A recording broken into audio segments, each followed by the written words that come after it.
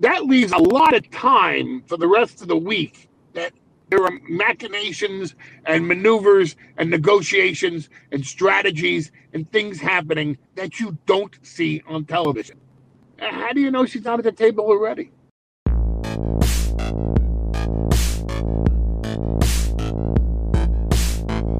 Hey there, everyone. Rick Ucchino here again for Sportskeeda Wrestling with a very special guest at this time. He's the master of introductions. I'll try to do him justice. He is the special counsel to the tribal chief, the head of the table, the reigning, defending, undisputed, universal heavyweight champion of the world, who has a major match with Brock Lesnar coming up at Crown Jewel a week from pretty much right now. The wise man, Paul Heyman. How are we doing, good sir? Undisputed, uncontroverted WWE Universal Heavyweight Champion. You can't be the Universal Champion of the world because the universe is bigger than the world. That's fair. I think there's going to come a time where he has to be not just the Universal Heavyweight Champion, but the multiverse Heavyweight Champion, the metaverse Heavyweight Champion, especially since Elon Musk and Jeff Bezos are sending people out into space. The star of tomorrow night's special SmackDown, yes. 2.5-hour edition on FS1, starting 8 p.m. Eastern Time. But the rest of it, you got right. All right, sounds good. I'll take it. I'll assume that was a passing grade. I hope you are doing well. I appreciate your time today, and let's talk about this. This is a big show tomorrow night. Like you said, 2.5 hours. We got the man versus the boss. We got the king and the queen semifinals. Brock Lesnar is returning. Of course, the tribal chief Roman Reigns will be there. And then there's all the other headlines that are being made about the other big event that's going on Friday night. And, of course, I mean the Major League Baseball playoffs. So you do have the competition there. Baseball? First of all, let's settle this now. There's no reason to watch the baseball playoffs. Baseball is predetermined. But SmackDown tomorrow night, FS1, 8 p.m. Eastern Time, my goodness. Roman Reigns, Brock Lesnar, Paul Heyman, all in the same place at the same time. You know that's a combustible situation. You know history's going to be made. You know it's going to play out right before your very eyes. This is going to be not just must-see, but can't-miss television. Baseball, schmaceball. Come on. I was joking with you. Obviously, there's a lot of people out there who have, a lot of people making headlines this week in the wrestling world, and really for the past several months. The wrestling landscape from a competitive standpoint is as hot as it's ever been. You have been around the business for decades now. Have you noticed a shift in the locker room at all, either positively or negatively, based on the ever-changing landscape recently in WWE? Yes, I've noticed that everyone is envious and jealous of the tribal chief Roman Reigns. That the number one or number two, depending on your perspective, biggest star in Hollywood right now, John Cena, returns to WWE just to rub some of that Roman Reigns stardom all over himself, even though John Cena knew in his heart he didn't stand a chance against Roman Reigns.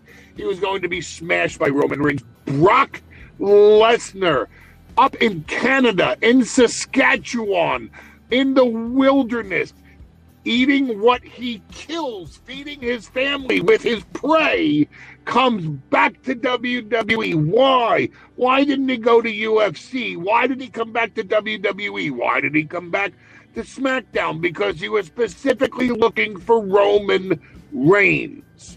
Roman Reigns is the single biggest star in sports entertainment and sports entertainment. And that's what I notice now about the locker room, is that everyone is jealous and envious of Roman Reigns. And they should be.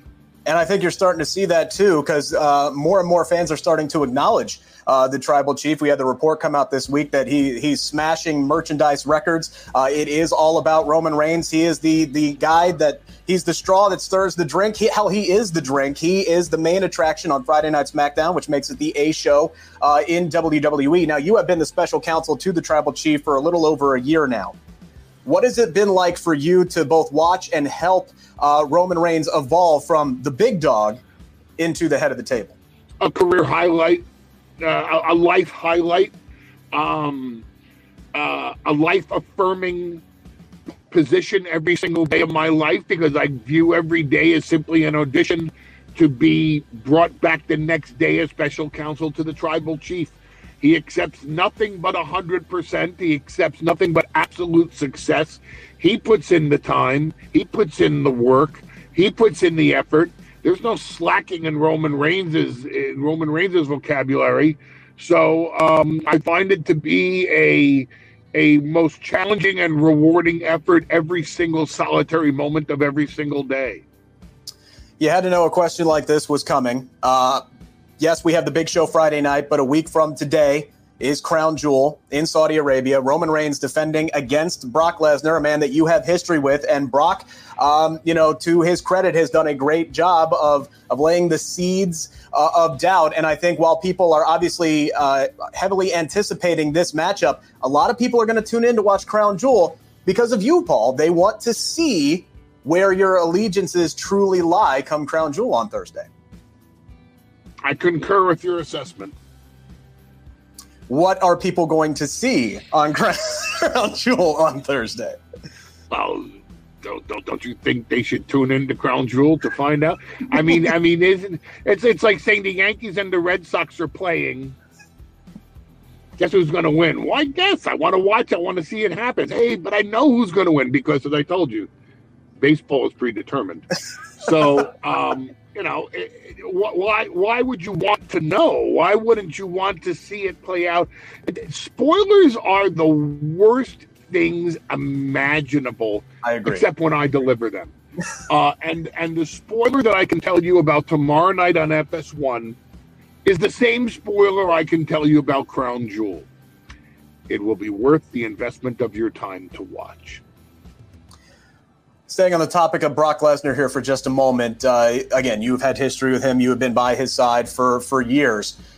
When you look at all of the marquee rivals that Brock Lesnar has had, Roman Reigns, Kurt Angle, Goldberg, Undertaker, John Cena, which one would rank atop that list for you and why? Roman Reigns, because we've done multiple WrestleMania main events between the two of them. And we'll most likely do more.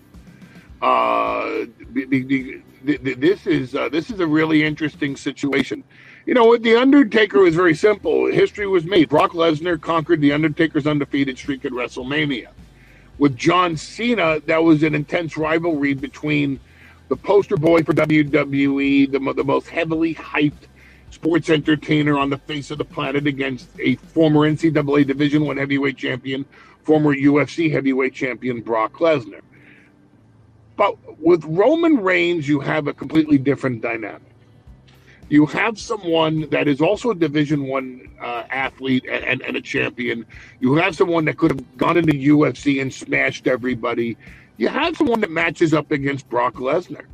And you have someone that is equally as credible as Brock Lesnar. And there's not a lot of human beings, let alone beings on this planet or anywhere in the universe, hence Universal Heavyweight Champion, that can match up that way in terms of credibility with Brock Lesnar. So I find the dynamic between Brock Lesnar and Roman Reigns to be the great rivalry, like the Lakers and the Celtics or the Yankees and the Red Sox, even though those two sports are predetermined. This isn't really so much as a question other than a statement. I just wanted to give you, some top marks. You have always been somebody who is money on the microphone, but just me personally, I think, especially the last few months, you have really taken it to the next level, just hitting home run performance after home run performance. I do the post SmackDown show here on Sportskeeda Wrestling with Dutch Mantell. We don't agree on a whole lot, but we agree on the fact that your performances over the last several months have just been absolutely spectacular, and he did want me to pass along his compliments to you.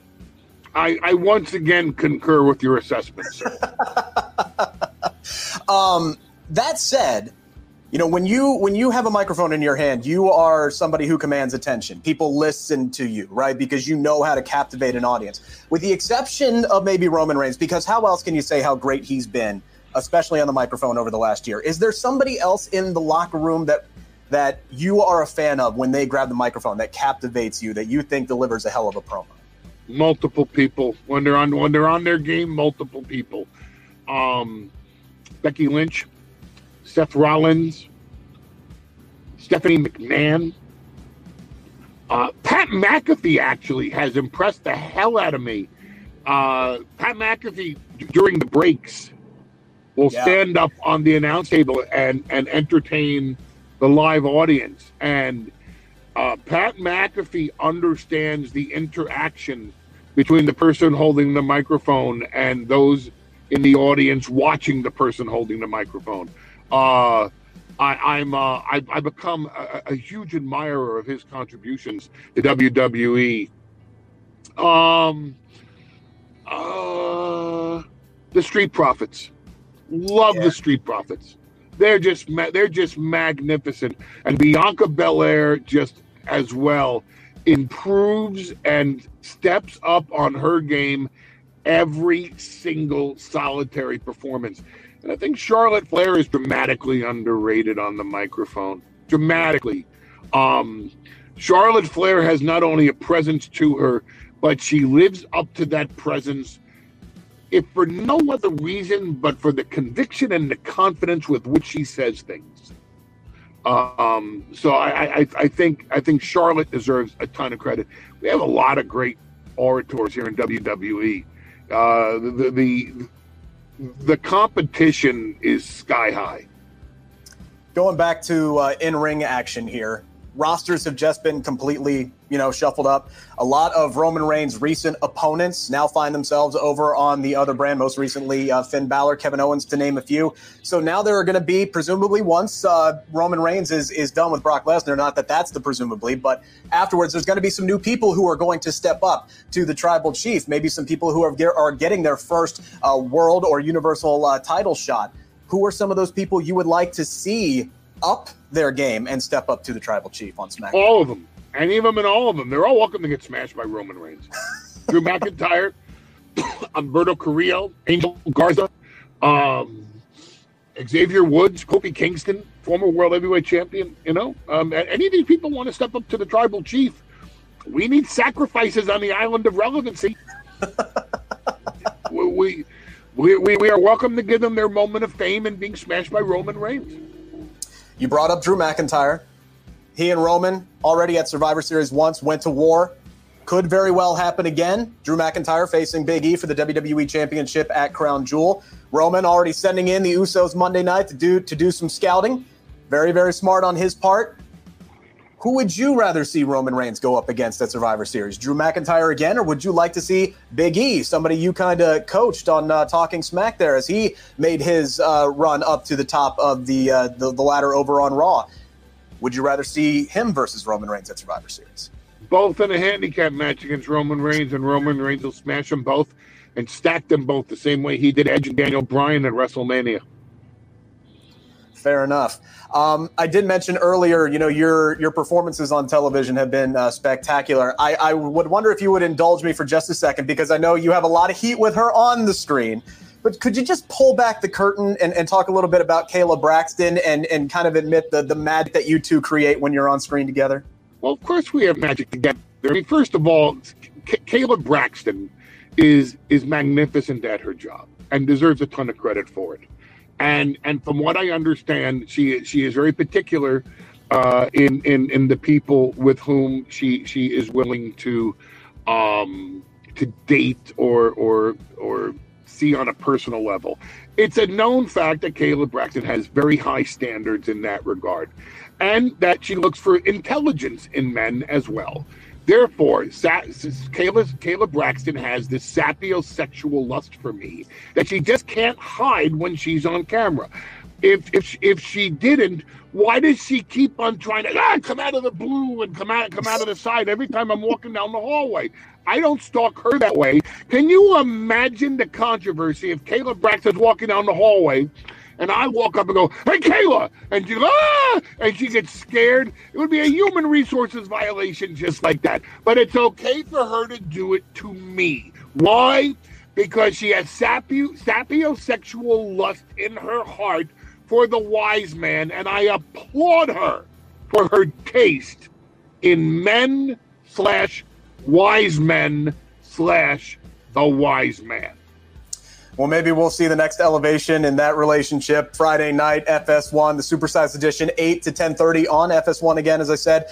One matchup, one rivalry, I think, has been one of the best on SmackDown. It's been a war of words so far, but it's going to finally come to blows Friday night.